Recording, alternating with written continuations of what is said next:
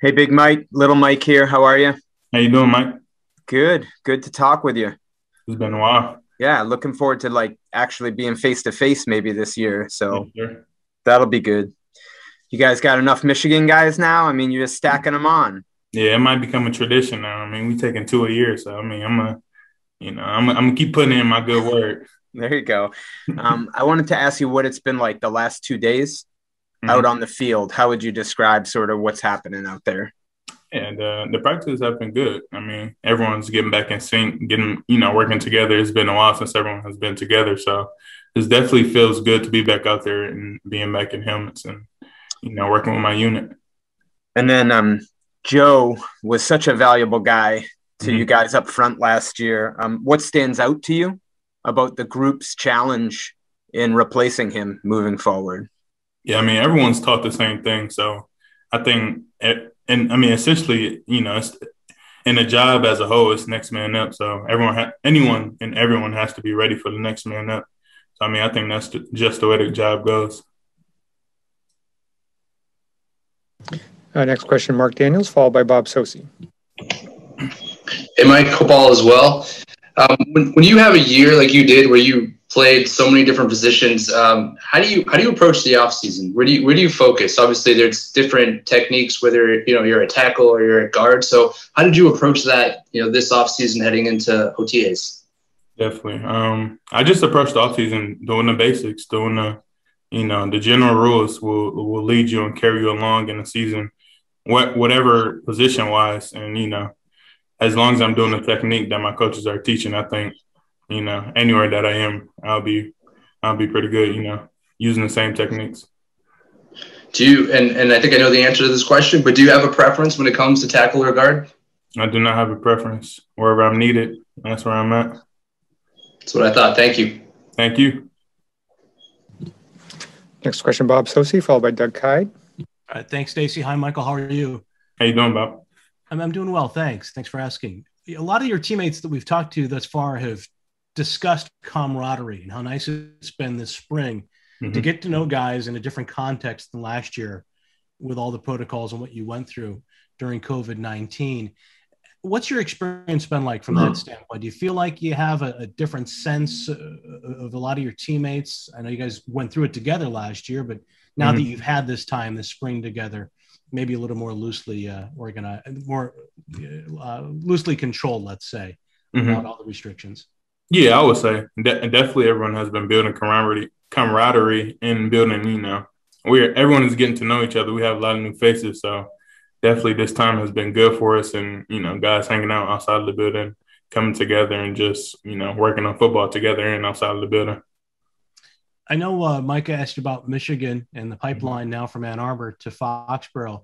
One of those guys, Josh Uche, what kind of development have you seen from him this offseason? And what can you tell us about Cam McGrone?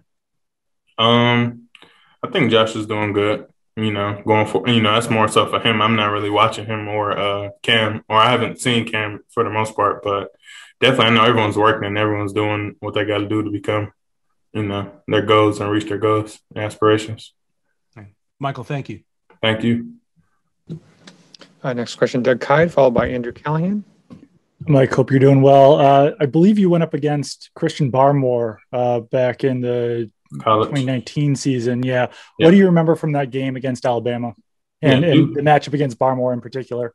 Yeah. I don't remember much of the matchup, but I mean, just from the game, he was a good presence, was a good D tackle, and you got to worry about him in the scheme, and have to prep for him. He's definitely a powerful player and has a good get off.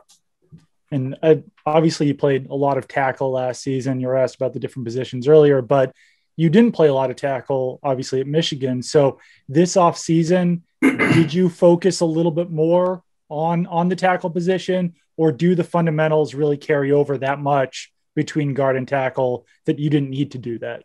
The fundamentals really carry over. But, I mean, I did prep for both positions. It's just, it's only right. Thank you. Thank you. Last question currently, Andrew Callahan. Hey, Mike, it's good to see you, man. What was the best off-field thing you did this offseason? I really think the best thing I did this offseason was probably just hanging out with the guys. I mean, last year we were all virtual, and I was at home.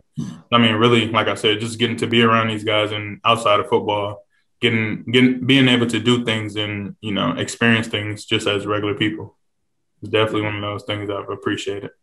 Well, when you look back over those 12 months, and I know there's a growth in a ton of different areas, right? Scheme familiarity, knowing your teammates just physically, but where would you say you were most different as a player? Not one area, but maybe just certain things where, you know, Michael Weno in 2021 right now is just so different when you first walked in that building. Are you saying like in terms from this year and last year? Or Yeah. When you first got in, you know, where you grown most or changed most? I would probably just say kind of coming in, you know, being real anxious. Like I said, the offseason was at home and virtual. So coming into the building, I didn't really know what to expect. Whereas, you know, this second year, I have a year under my belt. I know what to expect. I know how to work. I know how to practice. So, I mean, going forward, you know, I know how to set good groundwork going forward.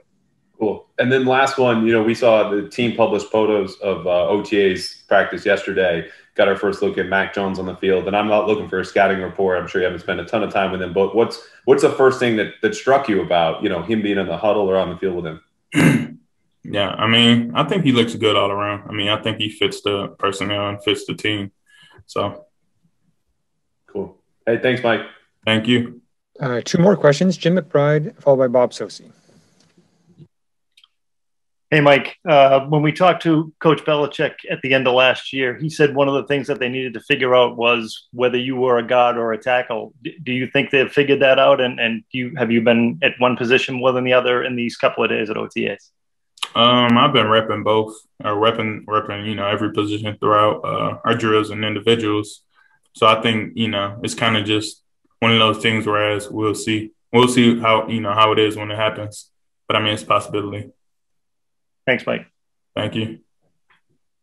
Hey, Mike, I wanted to ask you a non-football question about one of your teammates and a classmate in that offensive line room. We learned in March that Justin Herron, along with another individual, prevented an assault in a park where he was training in Arizona.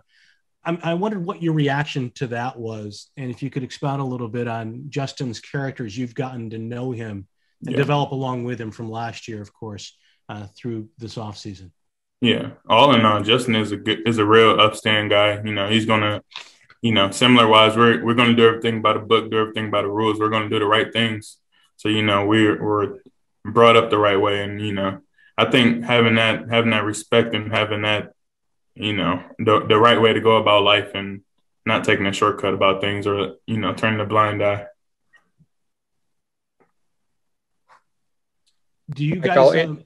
Go ahead, Bob. I was going to quickly ask you about your relationship with him and how much you helped one another, you know, as rookies in the offensive line. Yeah, definitely. Last year, it was, you know, it was me and him throughout the whole year, and you know, we would watch film, you know, go over after practice, you know, doing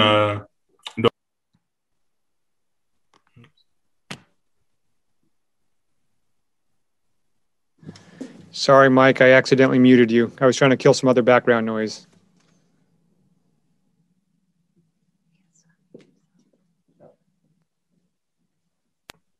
Good.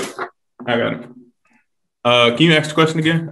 You said just you were discussing your relationship with him last year and how you helped one another, and you said that you were definitely tight the whole year. You watched film after practice. Yeah, we got together after practice, doing drills, doing pass pro, run blocks. I think it worked hand in hand, and even coming into this year, you know, we're real tight. So, like I said, we're correcting each other. You know, we're able to see the progress that we had from last year to this year. Yeah, I think it's kind of interesting from the standpoint that Justin was primarily a tackle and then learned to play on the interior as well. And last year, of course, you were primarily an interior player who learned to play tackle at the NFL level.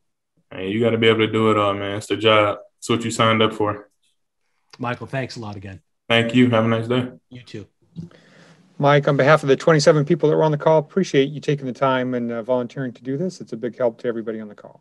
Thank you. Hope you guys have a nice day.